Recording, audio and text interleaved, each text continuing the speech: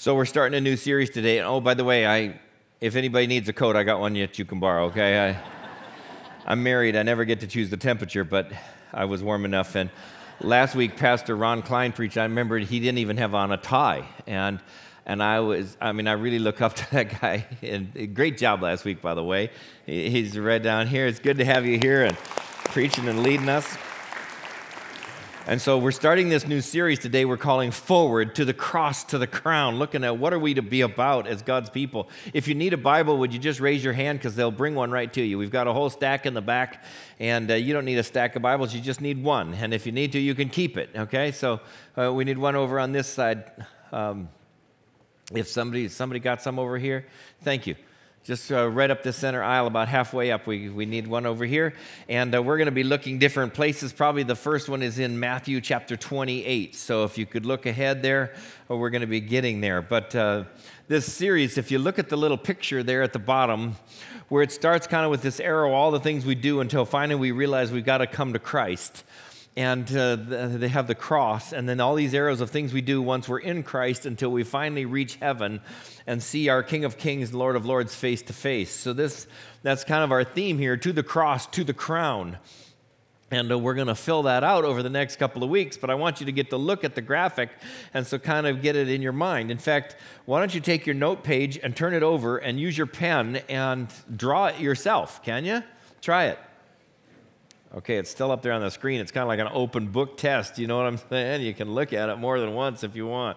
But you have an arrow that heads to the cross, and you have the cross of Christ.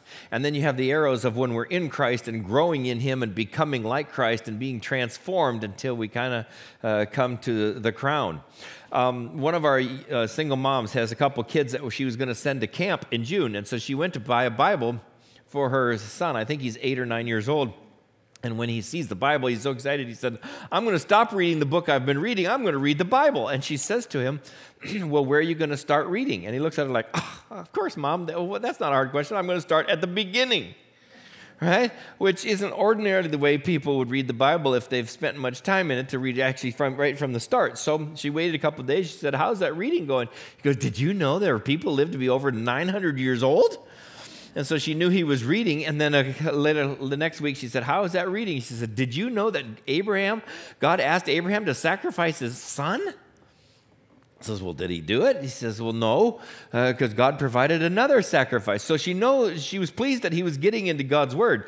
But at that pace, it's going to be a while for him to get to the center part of the story, because he's going to go through Abraham and then Abraham's family and then them going to Egypt and slavery and then Exodus and the giving of the law and the wandering and the conquest of the land and then having judges and then having kings and then getting taken back into captivity and then coming back to the land and then waiting and finally Jesus. And then with Jesus, of course, you'll have his teachings and his miracles and his death and his resurrection and then commissioning the disciples, go make disciples of all nations, and the gift of the Holy Spirit and the birth of the church and people writing scriptures and then missionaries going out and then seeing at the end of the book how it all concludes in heaven at the feet of Jesus, our King of Kings and Lord of Lords. I mean, that's the big story of the Bible kind of in one breath. But the center of the story is Jesus. It's about Jesus. And so that drawing is trying to capture in art form this whole plan of God. God has a plan. It's a great big plan. And Jesus came and died to offer salvation. And yet God's plan is bigger than that, because people need to know about it. They need a chance to respond in faith and repentance and become a believer and to follow Jesus. Jesus offered that to a guy named Simon. He showed up at Simon's home in Capernaum. Simon was a fisherman on the Sea of Galilee, like hundreds, if not thousands of people had been before, just trying to feed his family and make ends meet. And Jesus, he saw Jesus in church. Jesus did a miracle in his church, and then so he invited Jesus home for lunch. And Jesus did a miracle healing his mother-in-law who was homesick. And then Jesus came walking along later that week along the shore. Simon was mending his nets after a miserable night of fishing, and Jesus said, can I borrow your boat? And so Simon gave Jesus a ride in his boat, and Jesus did another miracle, overloaded the boat with fish. And then he said to Peter, come follow me, and I'll show you how to fish for men. And so Peter did. And he began to realize Jesus is more than just a good guy. He's more than a great teacher. He's more than a prophet. He's actually God come in human flesh. And Peter said so out loud to everybody. And he saw Jesus transfigured on a mountaintop. And he was growing closer to Jesus. And then later, of course, Peter was in a heated discussion with the other disciples about which of them was most important. And then when Jesus needed it, he defended Jesus in a scuffle. In fact, he cut a guy's ear off. But then later he's gripped with fear, and he swore up and down and up again that he never had heard of Jesus. And then Jesus died. Peter really felt badly. And after 3 days, Jesus rose from the dead, and he came and he found Peter, and he forgave him, and he commissioned him, and he empowered him. And Peter became a leader of God's people. I mean, God has a big plan, and it includes people like Peter, and like you, and like me. In fact, just before he left the earth, Jesus got together all of his disciples. He gathered his closest friends, and he gave them one last directive. And it's found right here in Matthew chapter 28, starting verse 18. Actually, verse 16 says, "Now the 11 disciples went to Galilee, to the mountain which Jesus had directed them. And when they saw him, they worshiped him, but some doubted. And Jesus came and said to them, 'All authority in heaven and earth has been given to me. Therefore go and make disciples of all nations, baptizing them in the name of the Father, Son, and Holy Spirit, teaching them to observe all that I have commanded you. And behold, I will be with you always to the end of the age.'" See, Jesus had gathered together these disciples, these learners, these students. They had been in the Jesus school for 3 years. They had just graduated. And just as he's leaving, he says, "Now you go make disciples of all nations." Now I got thinking about this. We don't really use the word disciple in conversational English very often. Not anymore.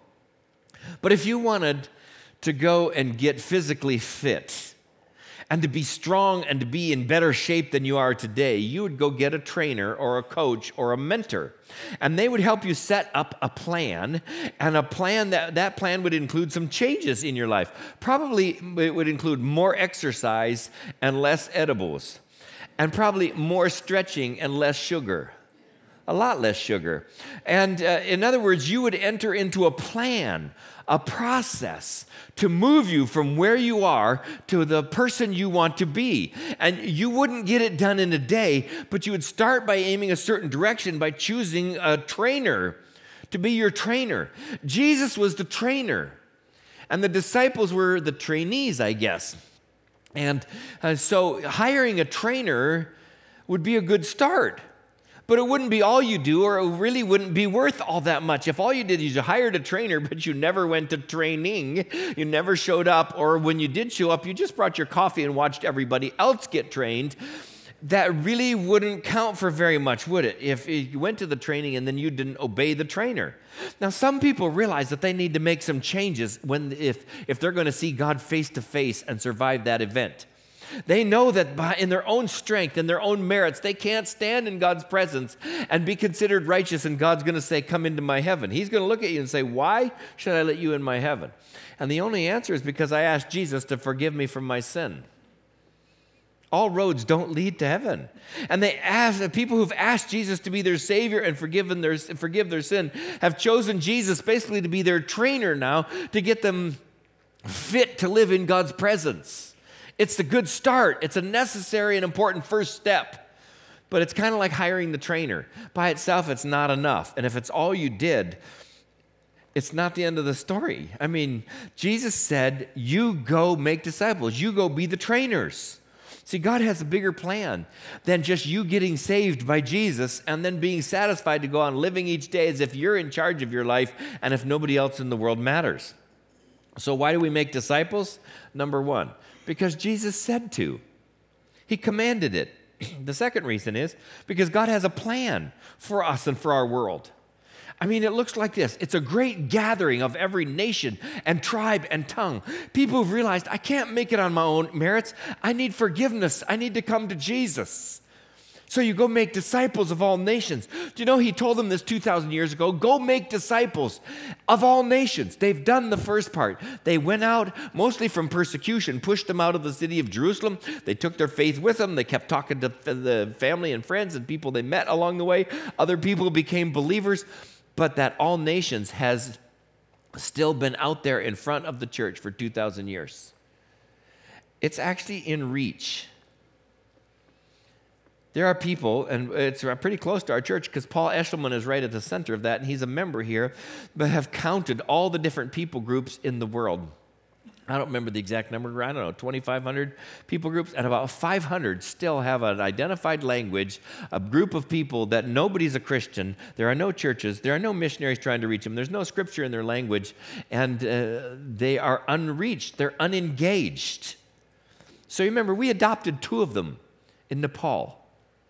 We're pretty proud of ourselves. I talked to Ron and his organization. He's working with adopted 37. All right? And you just go, wow, our faith was a little small. We adopted 2. The good news I haven't told you is 2 members here at our church each saw this happen and talked to people and said, I got to adopt one myself. And 2 more adopted them. So we have 4 that are kind of under our umbrella. But in the next year or 2, Paul is optimistic that all 500 groups left will be adopted by somebody. And monies will be gathered to translate some of the Bible into their language. And the evangelists will be sent to talk to them.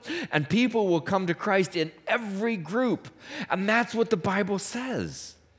I mean, at first, the earlier followers of Jesus began to just talk about him.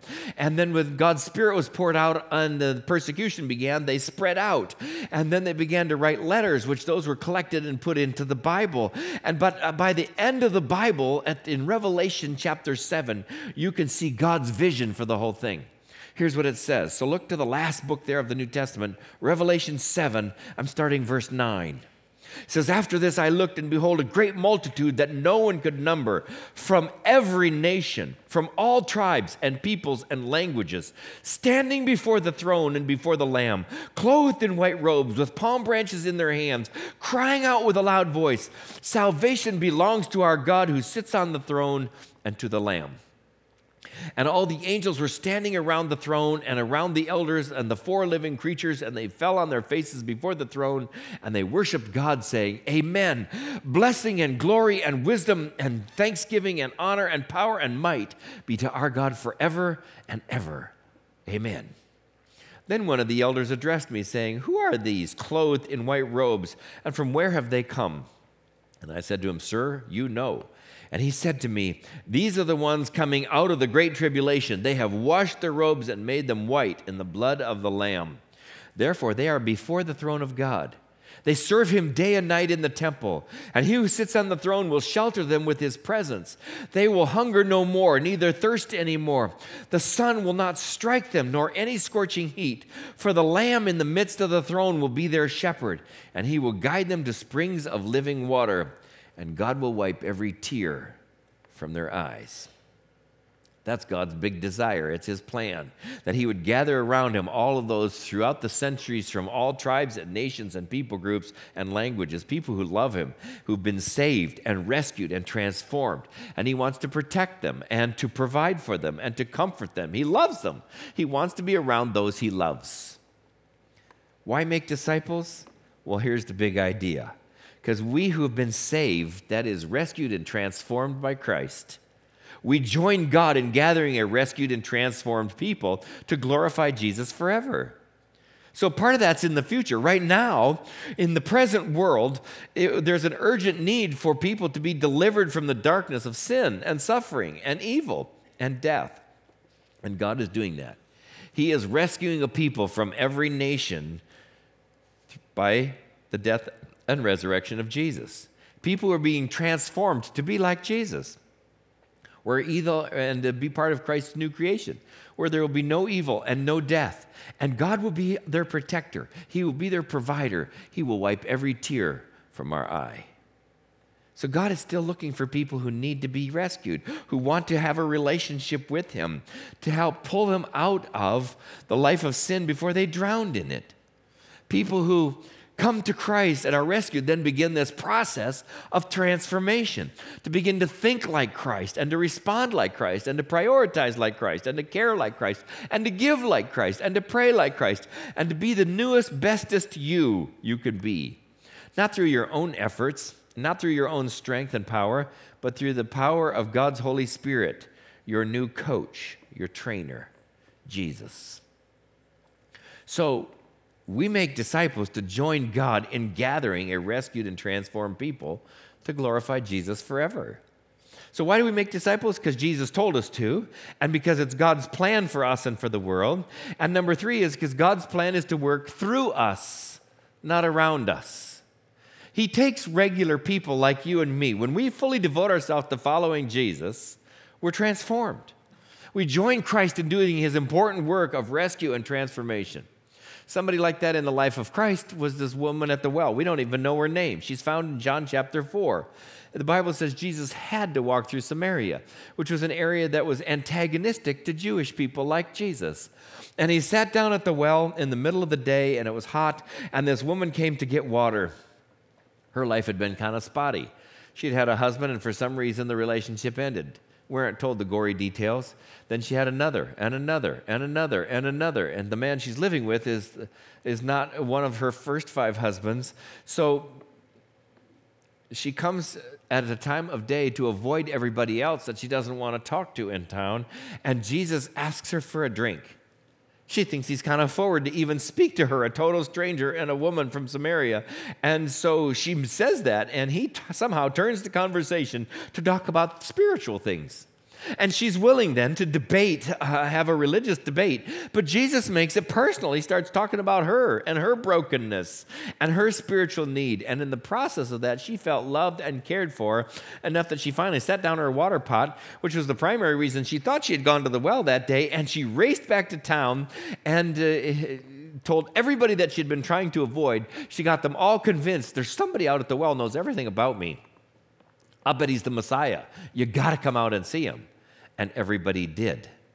This woman who, to our knowledge, never graduated from high school, she never wrote a book, nobody would ever consider her a scholar, but when she received love and forgiveness of Christ herself, she immediately went and shared it. She didn't try to keep it just to herself. She was concerned for her family and her friends, and the whole town was blessed because she shared Jesus with them. I mean, think about it. Why would we not be concerned? Why would we not want to reach out to our family and to our friends and our neighbors with the love of Christ? Well, one reason might be we're just so busy. We're busy chasing our own pursuits and our own passions. We have so many things to do and so many things to get done. The to-do list is so long, and we've got our favorite shows to watch, and we got to go shopping, and we got to take care of our house, and then everybody's there, and pretty soon it's dinner time, and then everybody's tired, and then you fall into bed, and you do the day over and over and over.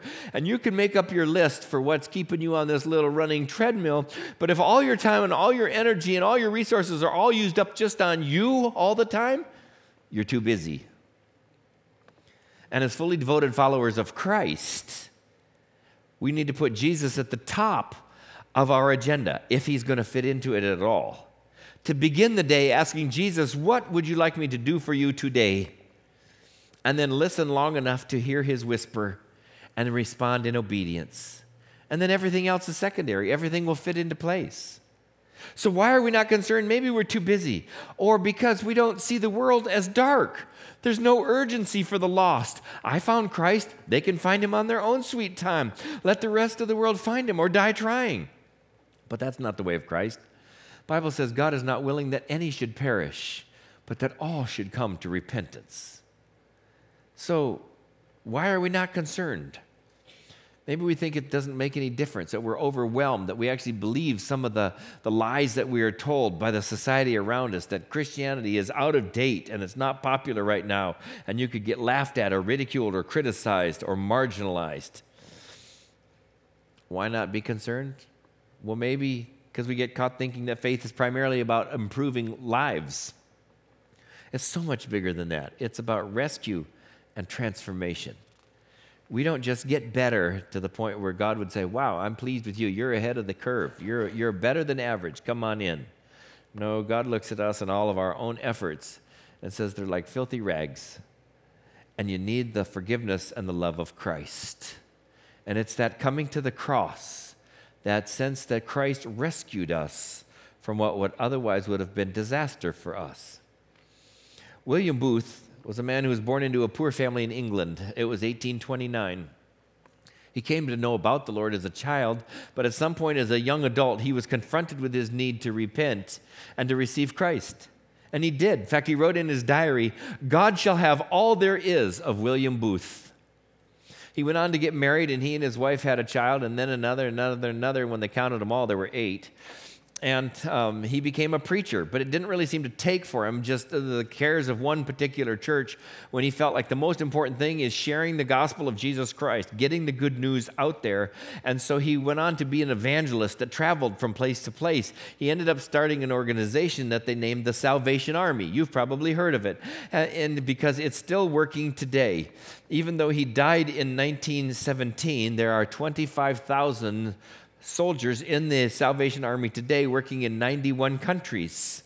He would do the work of evangelism, and he provided social relief for the poor and downtrodden because he believed charity would speed the work of evangelism.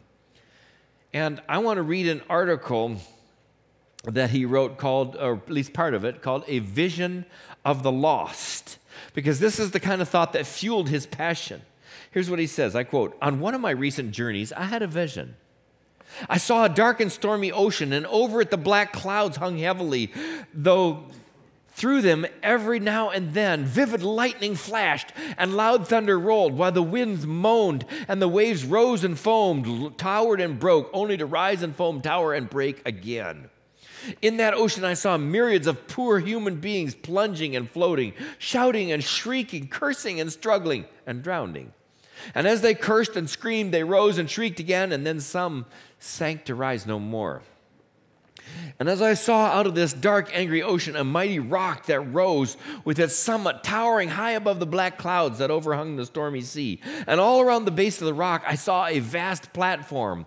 Onto this platform I saw with delight a number of the poor, struggling, drowning wretches climbing out of the angry ocean.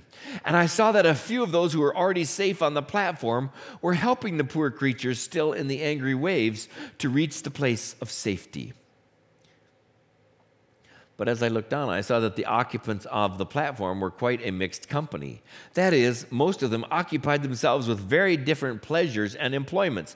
Only a few of them seemed to make it their business to get other drowning people out of the sea. Not everyone seemed to have forgotten all about it. It seemed the memory of its darkness and danger, though, no longer troubled most of them at all. It was perplexing to me. These people didn't even seem to have any care, that is, any agonizing care about the poor perishing ones who were struggling and drowning right before their very eyes, many of whom were their own husbands or wives, brothers or sisters, or even their own children. To me, the thing that seemed the most amazing was that those on the platform to whom he called, the ones who had heard his voice and felt they ought to obey it, or at least they said they did, those who confessed to love him were in full sympathy with him in the task he had undertaken. They worshiped him or professed to do so. They were so taken up with their own trades and professions, their money saving, their pleasures, their families and circles, their religion and arguments about it, and their preparation for going to the mainland, that they didn't listen to the cry of the one who called to them himself, having gone down to the sea to save sinners. Anyway, if they heard it, they didn't heed it. They didn't care. And so the multitude went on right before them, struggling and shrieking and drowning in the darkness. And then I understood it all. It was plain enough. The sea was the ocean of life, the sea of real, actual human existence. The lightning was the gleaming of piercing truth coming from Jehovah's throne. The thunder was the distant echoing of the wrath of God. Those multitudes of people shrieking and struggling in the stormy sea were the thousands and thousands of poor harlots and harlot makers, of drunkards and drunkard makers, of thieves, liars, blasphemers, and ungodly people of every kind, tongue, and nation. Oh, what a black sea it was. And oh, what multitudes of rich and poor, ignorant and educated were there. They were all so unalike in their outward circumstances and conditions, yet all alike in one thing. They were all sinners before God, and held by and holding on to some iniquity, fascinated by some idol, the slaves of some devilish lust, and ruled by the foul fiend from the bottomless pit. The handful of fierce, determined ones who were risking their own lives in saving the perishing were true soldiers of the cross of Christ. That mighty being who was calling to them from the midst of the angry waters was the Son of God. The same yesterday, today, forever, who is still struggling and interceding to save the dying multitudes about us from this terrible doom of damnation, and whose voice can be heard above the music, the machinery, and the noise of life, calling out to the rescued to come and help him save the world. My friends in Christ, you are rescued from those waters. You are on the rock. He is in the dark sea, calling on you to come and help him. Will you go? Look for yourselves. The surging sea of life, crowded with perishing multitudes, rolls up to the very spot on which you stand. Look, don't be deceived by appearances. Men and things are not what they seem. All who are not on the rock are in the sea. All who are not on the rock are in the sea. Look at them from the standpoint of the great white throne, and what a sight you have. Jesus Christ, the Son of God, through his Spirit, in the midst of the dying multitude, struggling to save them. And he's calling on you to jump into the sea, to go right away to his side and help him in the holy strife. Will you jump? That is, will you go to his feet and place yourself absolutely at his disposal? Does the surging sea look dark and dangerous? Unquestionably, it is. There is no doubt that the leap for you, as for everyone who takes it, means difficulty and scorn and suffering. For you, it may mean more than this. It may mean death. He who beckons you from the sea, however, knows what it will mean. And knowing that, he still calls to you and bids you come and help. Will you place yourself absolutely at his disposal? What will you do? Unquote. See, in conclusion, God has an extraordinary plan. It's bigger than just your salvation or mine. How do we get swept up into this story that's bigger than our own? People are lost. People need the Lord. They need rescue. And the only way to be rescued is to come to the cross. The Bible says the cross is foolishness to those who are perishing. But to those who are being saved, it's the power of God. The cross is foolishness. It's laughed at. It's folly. But to those who are being saved, it's the power of God. And God's plan didn't start and stop with your salvation and forgiveness. God's plan is to bring us all to the foot of the cross and then move us into transformation. We become like Christ. To do that, we need to be in God's Word and to be among God's people, and we need to grow and to serve Him and to be empowered by God's Spirit. As it says in the Bible, no eye has seen, no ear has heard, nor has it entered into the imagination of man the things that God has prepared for those who love Him. We can't cover all that today, so let's focus on God's extraordinary plan. That number one, we have been saved, rescued, and transformed to join God as a gathered and rescued people to glorify Jesus forever. We make disciples because Jesus told us to. He's our trainer. And more than that, we make disciples because God has a big plan, and we are part of the team to put the plan into action. And we join Christ in doing His important work of rescue and transformation. Shall we pray? Dear Jesus, we pause before you. Maybe even today as we're praying, you realize I'm one of those out there floundering around in the sea. I've never come to Jesus. I've never asked for His forgiveness and His salvation. I've never asked Him to rescue me, but today I would ask Him to say, I know if I stood before God today, I would not be declared righteous. I would not be justified in how I've lived my life. I need a Savior, one who can forgive my sin. And you would just quietly in prayer ask Jesus to come into your heart and into your life and to forgive your sin. Maybe you say, I've done that, but I've kind of been living for myself, and I need to say, Jesus, you be the Lord of Lords, the King of Kings in my heart and in my life. I'm putting you as number one. And you just quietly make that kind of decision today. You know, when we're done here today, when we're done singing, you just come up and pray at the foot of the cross, and there will be people to pray with you. Lord Jesus, thank you that you call us to yourself. You're gracious, you're winsome, you're miraculous, and you love us best of all. And you invite us to come and to walk with you, to join your family, to be forgiven, to be rescued and transformed. That is the good news. It's the Word of God. Amen.